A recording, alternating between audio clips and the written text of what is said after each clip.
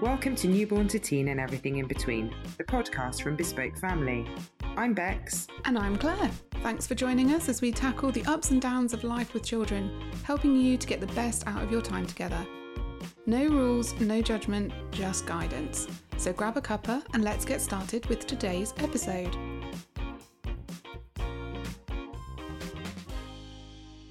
So, welcome to this episode of Newborn to Teen and Everything in Between, and we are absolutely delighted to have Katherine Ryan join us today. Hello, Katherine. Hey girls, thank you so much for having me on. Oh, not at all, and thanks so much for agreeing to come on as well. And we're going to be talking to you all about potty training, but more specifically, again, you've got to talk about it again, more specifically, elimination communication, which I think probably, before I'd kind of heard what you did with your children, I was completely unaware of what elimination communication was because I am not a childcare expert like Claire. I just have children and have potty trained them. And so it'd be great if you could just maybe explain what it is and how you first heard of it. That would be helpful, I think. Sure. Well, like you, Bex, I didn't have any background in childcare. I just had my own daughter. I didn't know what elimination communication was. I was just alone with an infant a lot, and I parented based on instinct. I never went to any NCT meetings. I didn't do any of that. And I just looked at her and I thought, a young woman's anatomy doesn't really lend itself to having breast milk poo that close to your urethra in a nappy. Do you know what I mean? It just seems gross. Like, can you imagine sitting in that yourself? And I think I always parented based on what I would want for me if I were the baby. And I just thought, I don't think that I would want to poo like sat in a chair or... So when she was very small, I would just take her nappy off when I could tell she needed to go. I mean, not in the first few days of explosive breast milk poo, but very early, maybe 2-3 months. And she would prefer, she just instinctively went when her nappy was off. And the more core strength she got, I would sit her on a potty. And Violet is 14 now, but she was my youngest potty trained. She was fully out of nappies, even at night, at about 10, 11 months. Wow. So I think it just begins with noticing a look on their face and noticing their routine and when they need to go. And for me, the crux of elimination communication, because eventually they learn to sign and they can tell you when they need to go. But in the beginning, it's just leapfrogging that stage where most of us in Western culture train babies to go in a nappy. People say they're too young to be trained. Well, by leaving them in a nappy, you are training them that this is where wee and poo goes. So I just avoided that. Nappies were just a fail-safe in my house. So you kind of just skipped that. It's funny, actually, because I said to Claire in our first potty training episode, and she completely was like, what route are you going down here?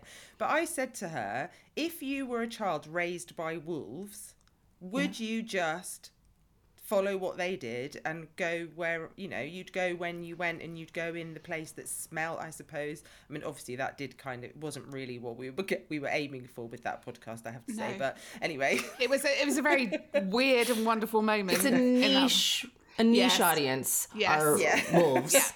Yeah. I don't know how many wolf listeners. However, it's kind of like, the thing is, it's a natural thing, isn't it? That's kind of what we're saying. It's a natural thing, and actually, do they really need that? Like you say, you skip. Why do you need a nappy? Is that's kind of where you come from on it? Well, I think that I have a toddler now. Fred is 2.5, and Fenna is very headstrong, and she's just turned 1. Already, she is quite stubborn. She's a thug because she has an older brother. A lot of us can relate to that, I'm sure. If I changed an instruction now, I don't believe that either of them would follow it. I think that if you wait until, I don't know what the normal potty training is, 18 months. If you wait until then and you go, so you've always worn a nappy and we've just let you, whether we know you're doing it or not, we just let you poo yourself at the breakfast table. We're actually going to change that now. And what you need to do is stop doing that. We're going to take it off and sit on this chair. I know you have very little patience and you're 18 months. I think that a lot of parents encounter a pushback from a very headstrong toddler. And so my children very happily sit on a potty only because that's always what they've done. And that's what I mean by skipping the stage of nappies. Sure, I'll put them in a nappy, especially in the winter when we go out and they're 7 months old.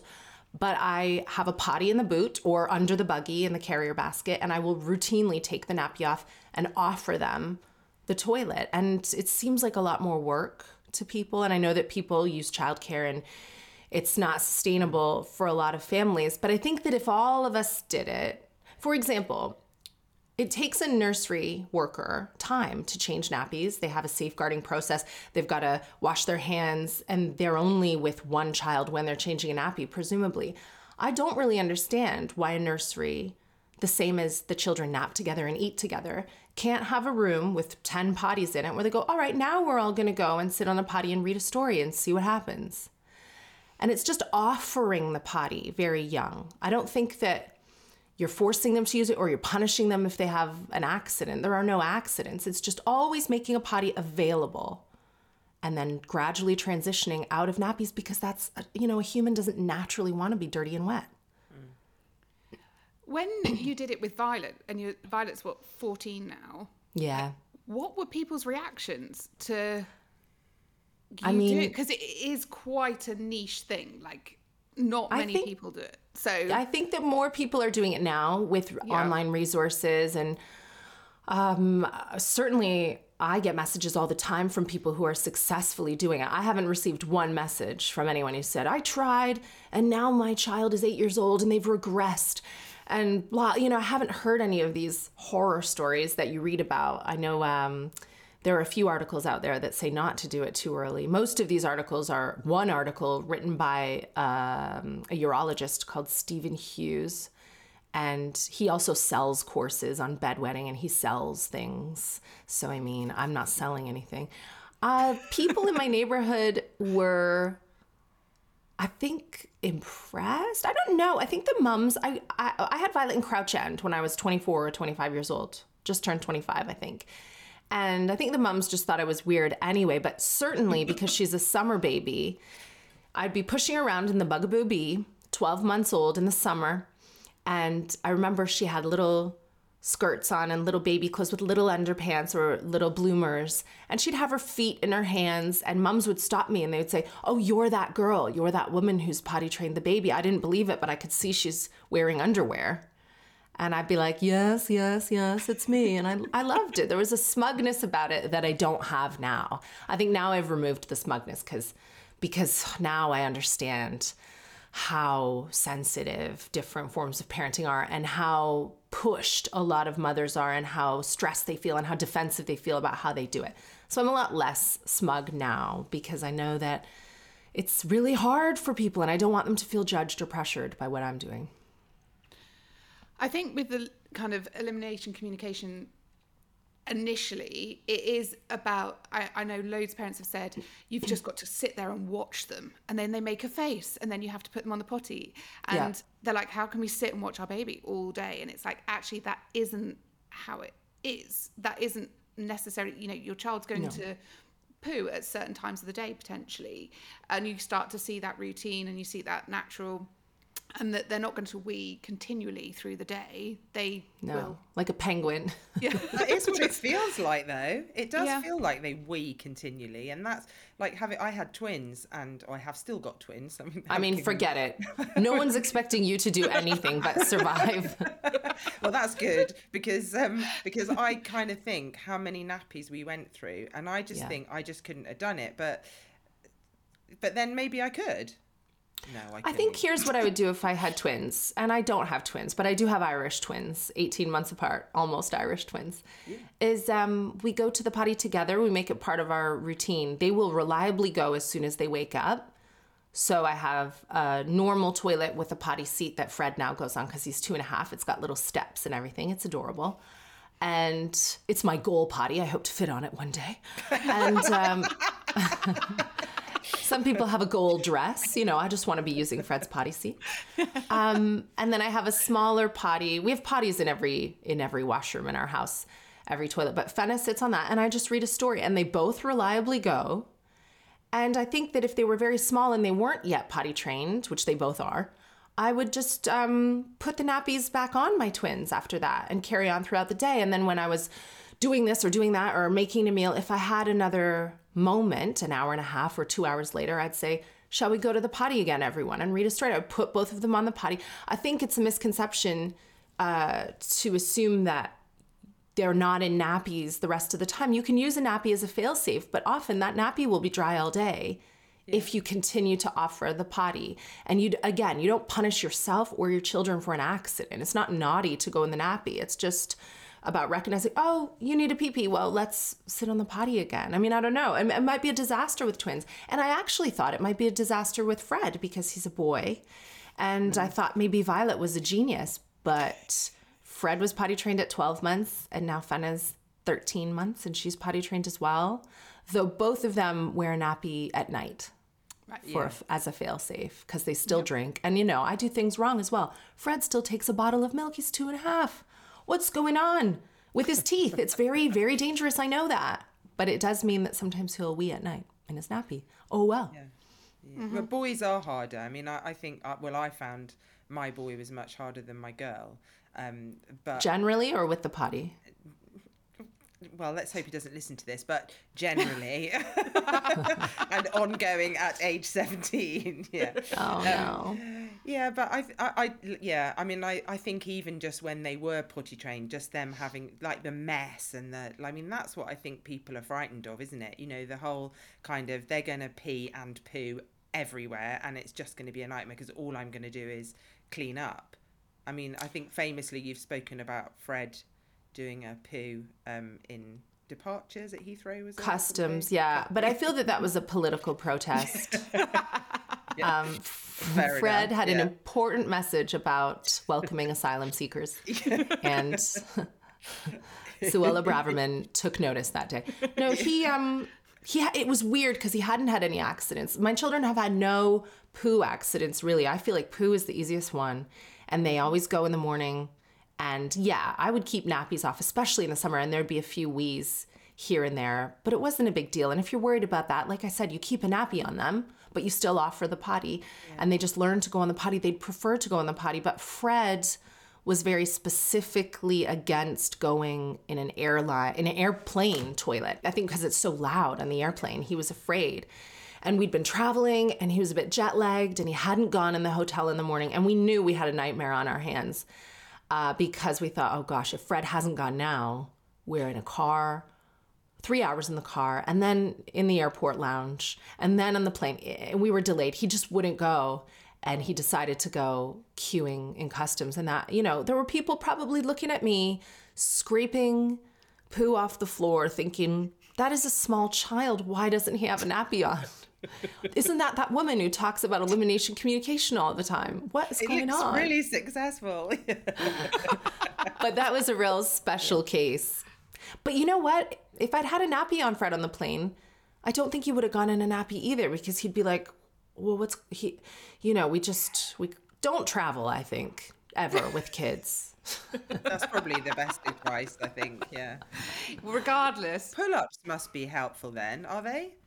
The pull-up nappies that you can get down pretty easily rather than having ones that you have to actually take off. I mean, I suppose that might be That's right. We had pull-ups for a while with Fred. But again, no matter what, he's not the kind of gentleman who would have liked to do a poo in his pants or in an airplane toilet or anywhere. He went in customs because he was absolutely desperate. But, yeah. It was a highlight, a parenting highlight when you have that whole... you have to clear up poo. But then even if you're potty training a child at 2.5, 3, you're still going to potentially have to deal with those situations. We were in Clark's and that happened.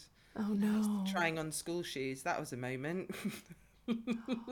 When you're like, oh, no, why have you done that? But even when you've got nappies on, poo can leak out, can't it? I mean, that's happened plenty of times to us. Well, I just think... that nothing's perfect and it's not going to be linear. Potty training at any age, you're going to have some accidents for sure. But I think that what I've always done with my children is I've always tried to put myself in their shoes. And I've thought, if I was afraid at night and I was crying, I don't think I would want to just be taught the lesson that no one is coming for me. I think I would like to, if I could, have my mother or my caregiver, someone, my father, my babysitter, someone there. I know that that's not possible for everyone. And I feel like the best thing that a child can have is a peaceful caregiver. So if you need to sleep in another room and you need that 7-8 hours, just take it. Similarly, I wouldn't want a stranger changing my nappy. I wouldn't want to sit in mess. Like, I just wouldn't want that. So, you know, I'm not going to be completely successful with all of these things. I just think it's odd to me that a lot of other parents, maybe it's a British thing, they just don't think outside the box. They go, well, this is what's done. I've never thought of it a different way. You don't potty train till 2. My grandmother told me that I've got to do this and do that. And I just, I think just in my personality, I never read any books or took any advice or did anything other than what I instinctively felt I would want done for me as a baby. And Violet, I'm so lucky I have a teenager, because if I was doing this with these small babies now, people would go, we'll see how that works out. These babies are going to have loads of Freudian, like, anal issues. But I also have a pretty well-adjusted, very polite, always happy, body confident teenager.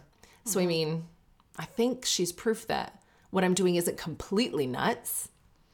Do you think you've changed? Because, like, 14 years ago, social media and all of those sorts of things weren't anything like they are now. Do you think you've changed how you've parented Fred and Fenna to Violet because of that change and the fact there's so much more out there? Or do you think you've very much still stuck with being that instinctive parenting style? I think there's a lot more information available now. I'm pretty good at taking what's relevant to me and throwing away the rest. The biggest change in my parenting now isn't influences from social media, but I'm married now and I have to actually consider someone else's opinion and convince him of my wild and wacky ways. And Bobby and I clash on a lot of parenting issues. He's been pretty amenable.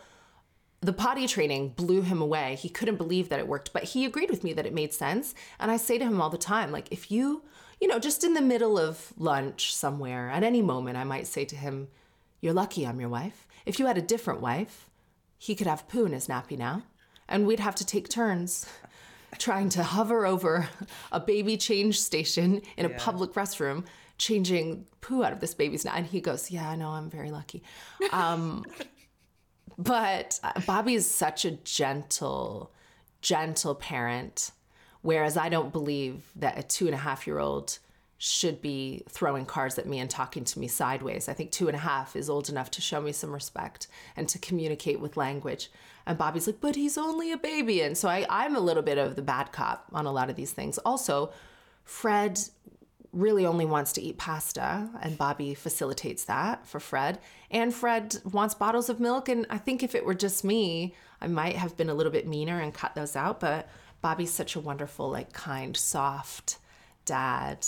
And then packets. Bobby's fine with packets, and I don't do packets, so we clash on that as well. I mean, these are the influences, I think, that are the most difficult. But no, I like social media. I think it's great to just see how everyone else is doing things. Yeah.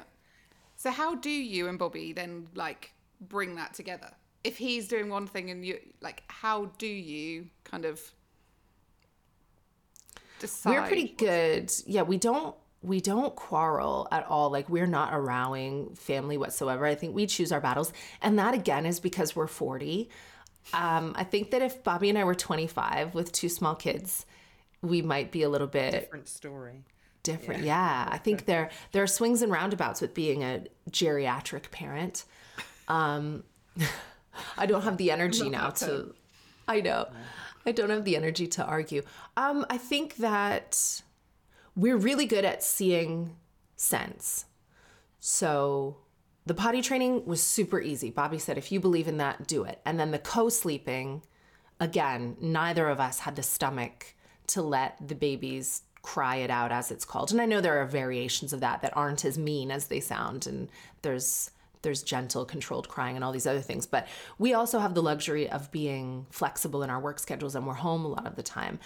But with packets, I've chosen to look the other way. So sometimes Fred will be fed at 2.5 a packet of Ella's chicken casserole, not trying to get it sent to me for free. It's disgusting looking. And I can't watch. Like, I feel sick in my mouth when I see that. Yeah. And that's just me. And I've decided, like, what's more important for my children? To be fed a variety of fresh, whole foods, or to have parents who are harmonious and not divorced. All right. So I'm going to look at the floor or go into another room when Fred's being fed a Caribbean chicken packet. Fine. It sounds delightful. And you know what? He really does love it. Probably he loves it. It's one of his favorites. Bobby likes to give it to him. I mean, he keeps growing. I'm sure it's fine. Yeah. So we all have our little things. I think a lot of people can learn from what you're saying about the instinctive parenting, though. I know that for me, I could not do that. I read all the books and the children had to do what the book said. And if they didn't, I was like a complete mess. Really? You know, and actually, yeah, and that's so much pressure. So speaking to you about that, I think a lot of people can learn from that actually it's going to make you a better parent if you actually just are trusting yourself. Because if you don't trust yourself, then you're in a right old state and the children haven't read the books. You know, they don't know what they're supposed to be doing. What would you do then when the books contradicted each other? Did that ever happen? Well, they did. And I kind of just went with the latest one that I'd read. So it wasn't very consistent. And when I got to the Gina Ford twins method and I started having to do that to myself, I mean, that was horrific. And I think that was when I turned around to myself and said, this is ridiculous. These children cannot follow this regime anymore. And I think that kind of gave me a little bit. But, you know, that's quite late on. And a lot of parents do really struggle, I think, with like all the social media, because there's so many different things. You know, like we're just talking about a different way to potty train as well. So they might be going, oh my goodness, I'm going to, you know, shall I try this? Yeah. And then it doesn't work. And then they try something else. And that's so stressful. It is. And we're all different. You know that there are people you click with and people you don't. And you've worked with people who are a little bit, you know, different. And we talk all the time in our culture about neurodivergence, and we're so accepting of differences. But for some reason, not for our children.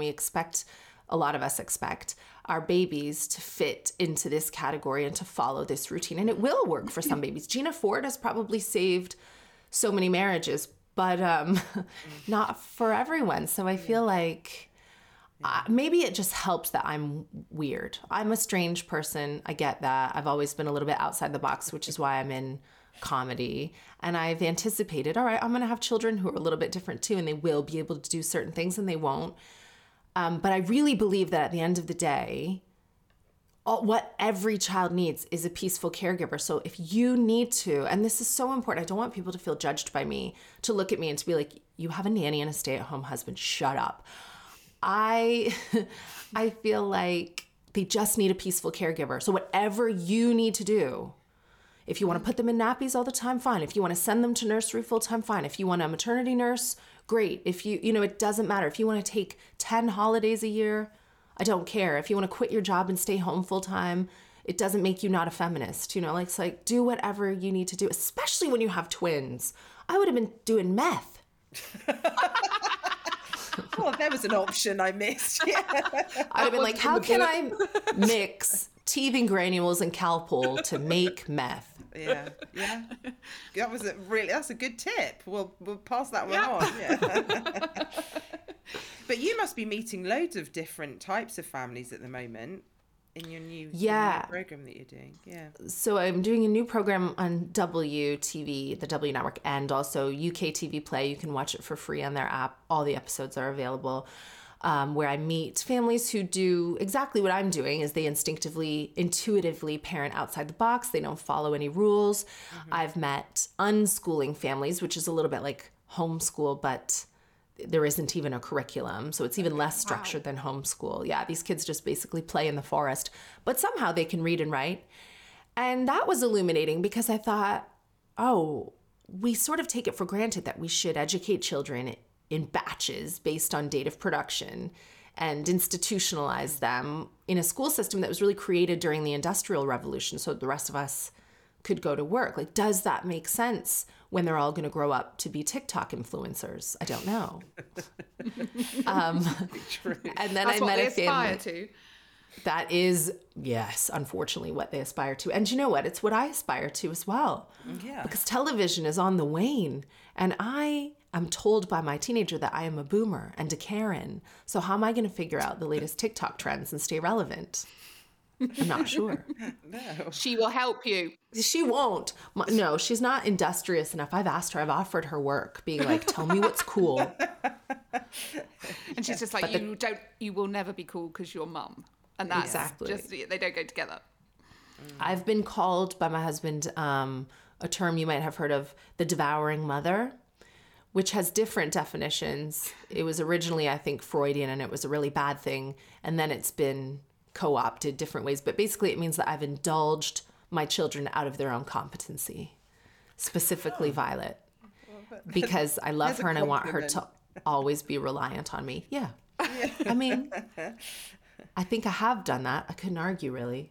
I've created a situation where she won't go on holiday with any like teenage boy, Ryanair, to Ibiza to stay in a 2-star hotel, because I've really spoiled her. And so hopefully she'll avoid. I was looking with my daughter and her friend at holidays because they're nearly 18 and they were going to go on holiday together. God. And I'm like... It's awful. But then they're like, so what about this one that's like 300? And I'm like, no. And then they're like, no, actually, you're right. We do need a spa and we need to be, we need like all inclusive and this, that and the other. And they're like, yes, we do. Wasn't it? It's like... should we go to Santorini? I was like, hold on a second, guys. Like, you're 18. You need to be going to like places that are not Santorini. Like, in a caravan. Come on. Yeah. But I'm with you on that. Yeah. The whole kind of, the teenagers know you do want them to be reliant on you forever and you don't want them to go off and no. I do and I don't. And I just think it's such a different world now. You mentioned social media earlier, Claire. It's like everything that they do is published and cataloged and photographed and recorded. And we made a joke of that when I moved to this country. Big Brother was a fun hit show. And that really is what life has become for them. And we had the luxury of making mistakes. And those mistakes were invisible and forgotten very quickly, mostly because we were drunk on WKDs. The sugar. Don't remind us now. Yeah. The blue. Oh, grim. I know. Still available. I've still seen them in shops. Yeah. So I met a variety of families. I even met a naturist family who encouraged body positivity by being part of, I suppose, a nudist colony. And they were there even with their daughter, who was 22, but there were children there as well. Wow. And I learned about how a lot of people conflate naturism with, something sexual. It's not like a swingers resort or anything. They're quite rigorous in who's a member and who's not. And it can be just about accepting your body and this is me. And I want to learn about body positivity for my children and different types of schooling. I met a family who are very regimented and they have a lot of control over their children. They're in a band, a family band. They don't allow even their 17-year-old son to have Snapchat. It was interesting. Wow. It is hard, isn't it, with the body positivity thing? Because you do find yourself saying, oh, no, I really shouldn't eat that. And I get my daughter looking at me saying, why are you saying that? Why? I'm 17. Why are you saying that in front of me? And I think that's really good and positive that she does say that. But then you're like, actually, you're right. I really shouldn't be saying that because I need to be able to kind of... But yeah, it's hard, I think. Again, good for her. Yeah. Isn't it nice to have this young, woke generation reminding you of how far women have come? It really is. Mm-hmm. But then my answer, I suppose, would be, well, darling, I shouldn't be eating that because I'm 40 and my metabolism has slowed to a grinding halt. Yeah, that's so true. You're young and growing. Yes, yeah, exactly. Enjoy it while you can. Absolutely. I need to save my calories for wine, darling. So I think actually there's two questions. The first one, which is one which Claire suggested that we ask you, was have you ever questioned your decision to do elimination communication when your children have had a bug or something like that? All of a sudden it's everywhere. No, I mean, it's never been everywhere. It really hasn't. There was the customs airport incident, and that was a one-off. I feel like you just use common sense. If my children had a bug, which I don't think you can get from packets of Caribbean chicken because it's not real food. Do you know what? I'm going to get a cease and desist letter. I don't really want to be slagging off packets. I know, like, I don't mind. I'm just really roasting my husband. There's a place for them, isn't there? Definitely. Yeah, you feed your children whatever you want. Yeah. I have not had any disasters like that, but I think you use your common sense. If one of my children could not control their bowels for some reason, and I even hasten to use the word control because I'm not asking them to hold it.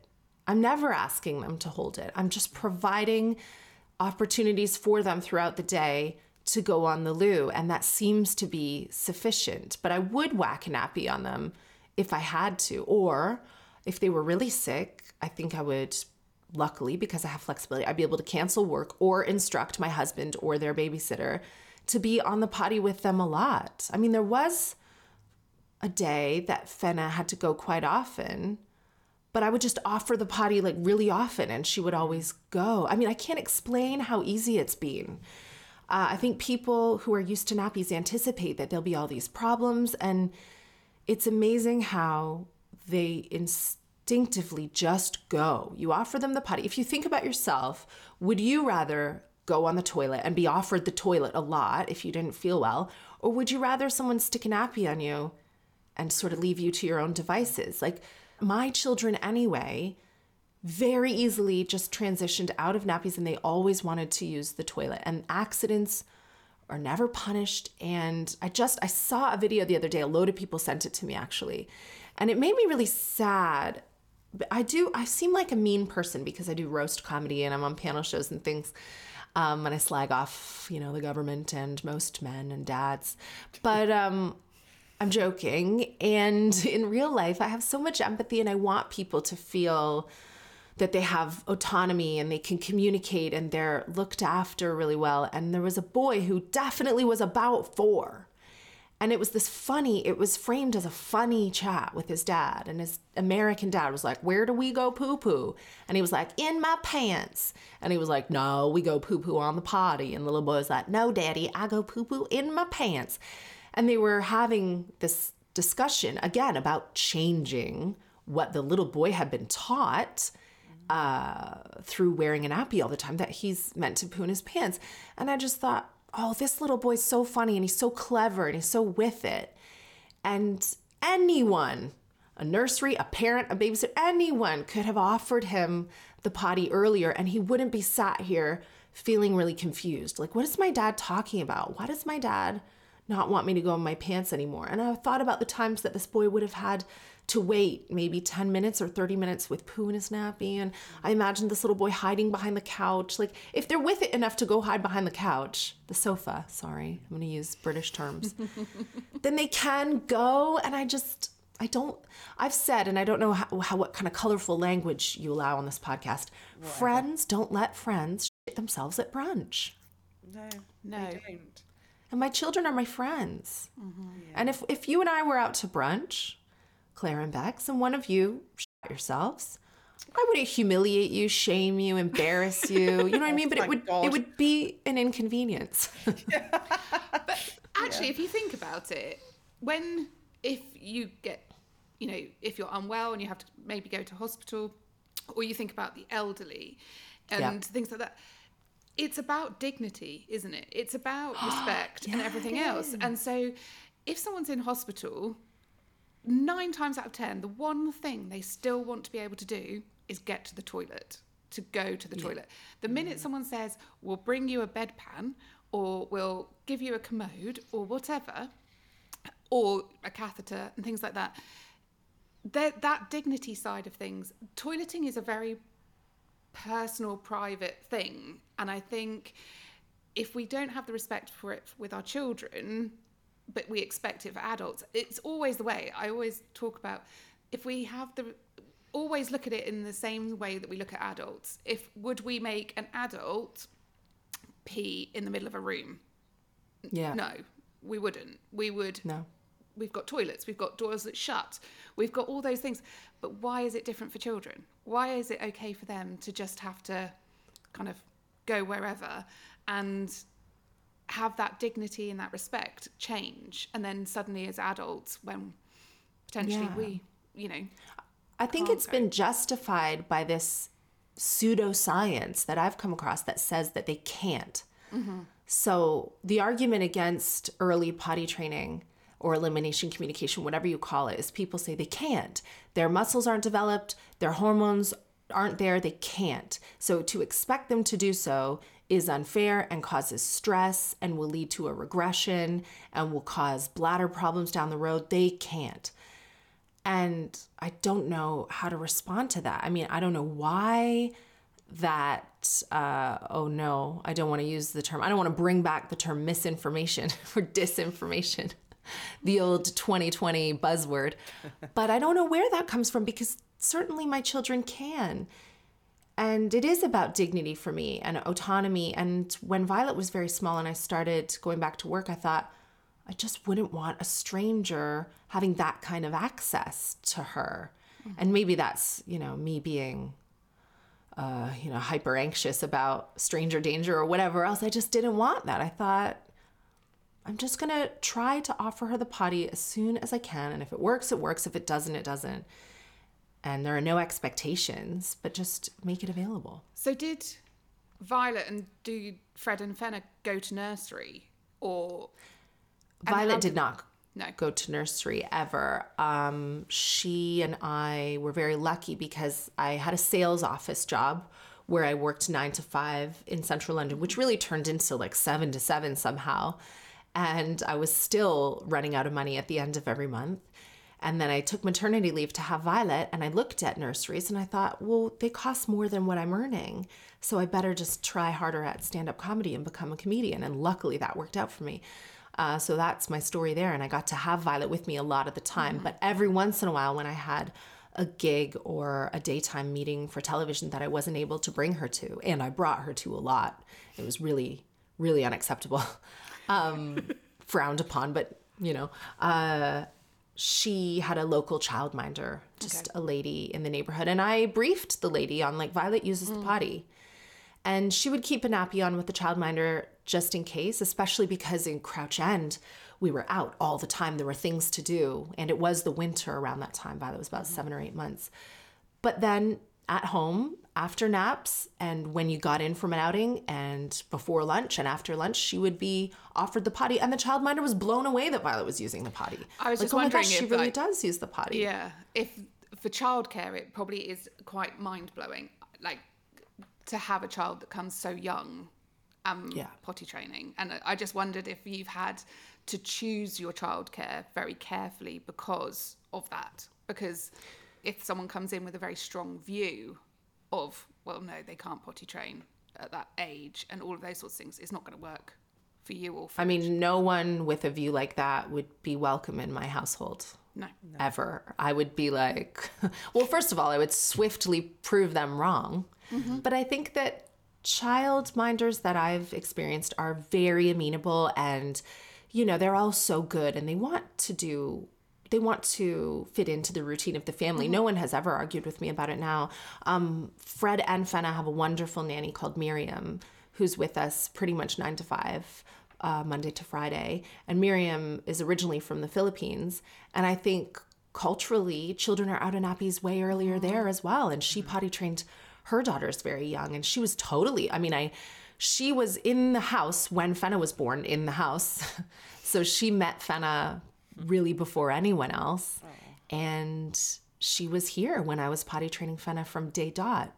She never argued with me. I think she loves the smugness of it too. She's at a music class right now with Fenna and Fred, and she's got a 1-year-old with no nappy on. So, everybody loves it. Just flaunt it. Can I just ask one question before we finish? Yeah. Because you talked about, obviously, when they've got the core strength, they can go and sit on the potty themselves and get themselves up from the potty and what have you. But when they're tiny, so when they're like, I don't know how young you would start to do it, would you just hold them over the toilet or what would you do? How would you do it? Yeah.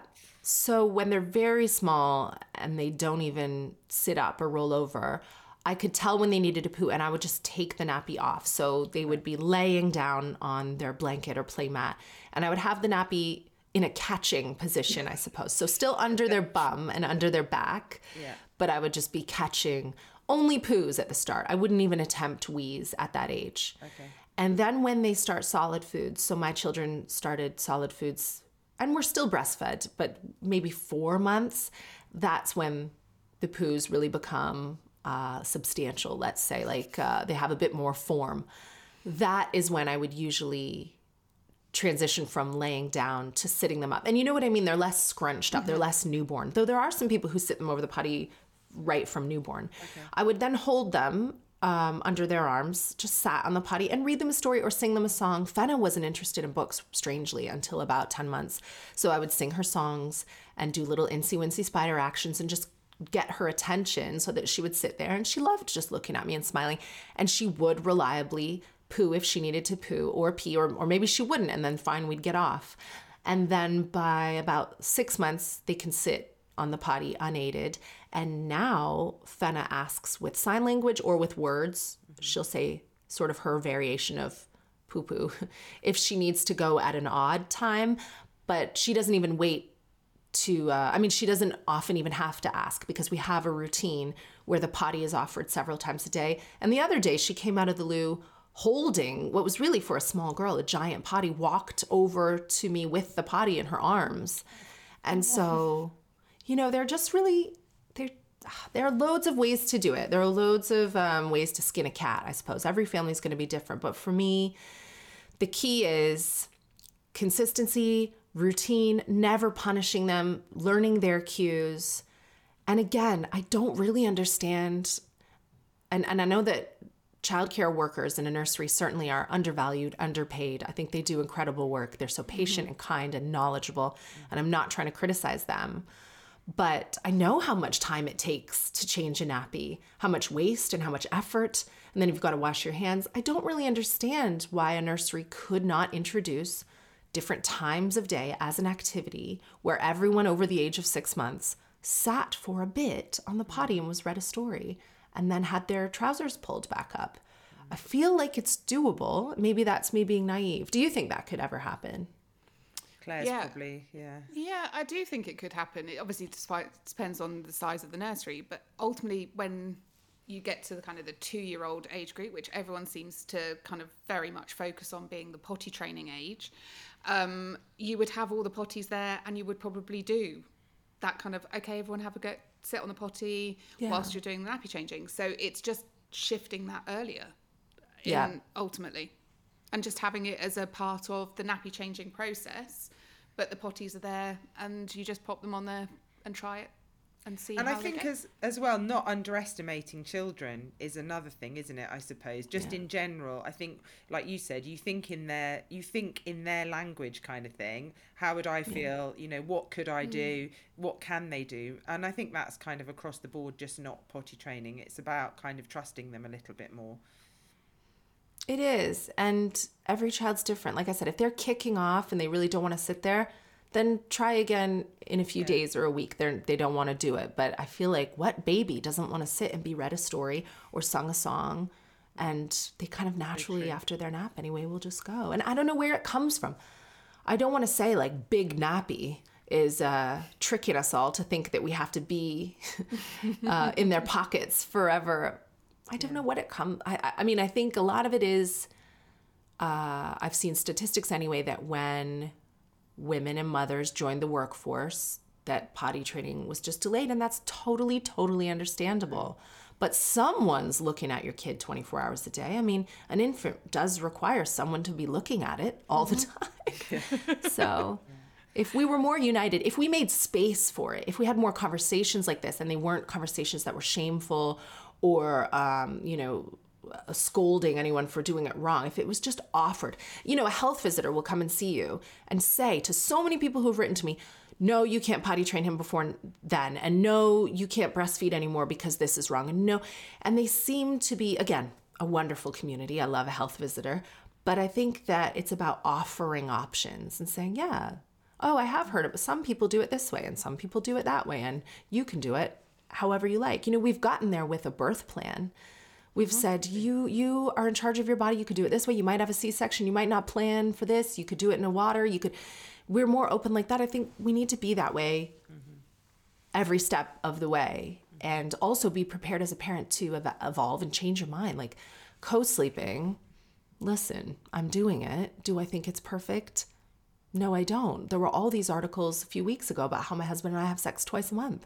It got picked up by every tabloid is interested in how often we're having sex. Just the other day, there was an expert from a website called illicitencounters.com. I wonder what her agenda is.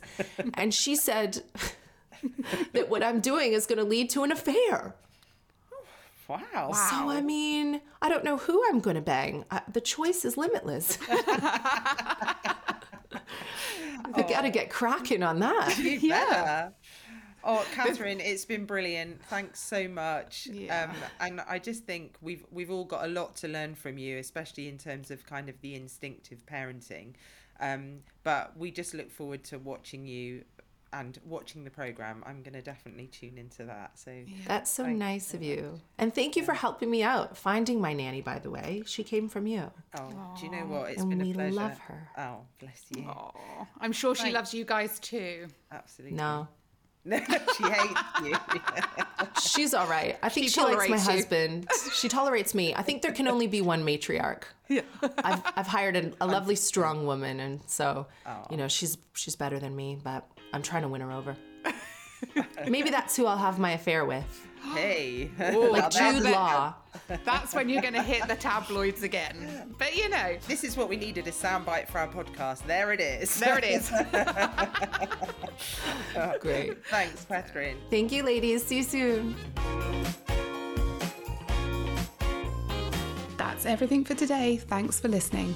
If there's something you'd like us to talk about, we'd love you to get in touch and let us know. Find us on Facebook and Instagram at Bespoke Family, or head to our website. The links are in our show notes. Make sure you're subscribed so you don't miss the next episode, and please give us a rating or review if you like what you hear. We're Bex and Claire, and we'll be back soon with another episode of Newborn to Teen and everything in between. See you then.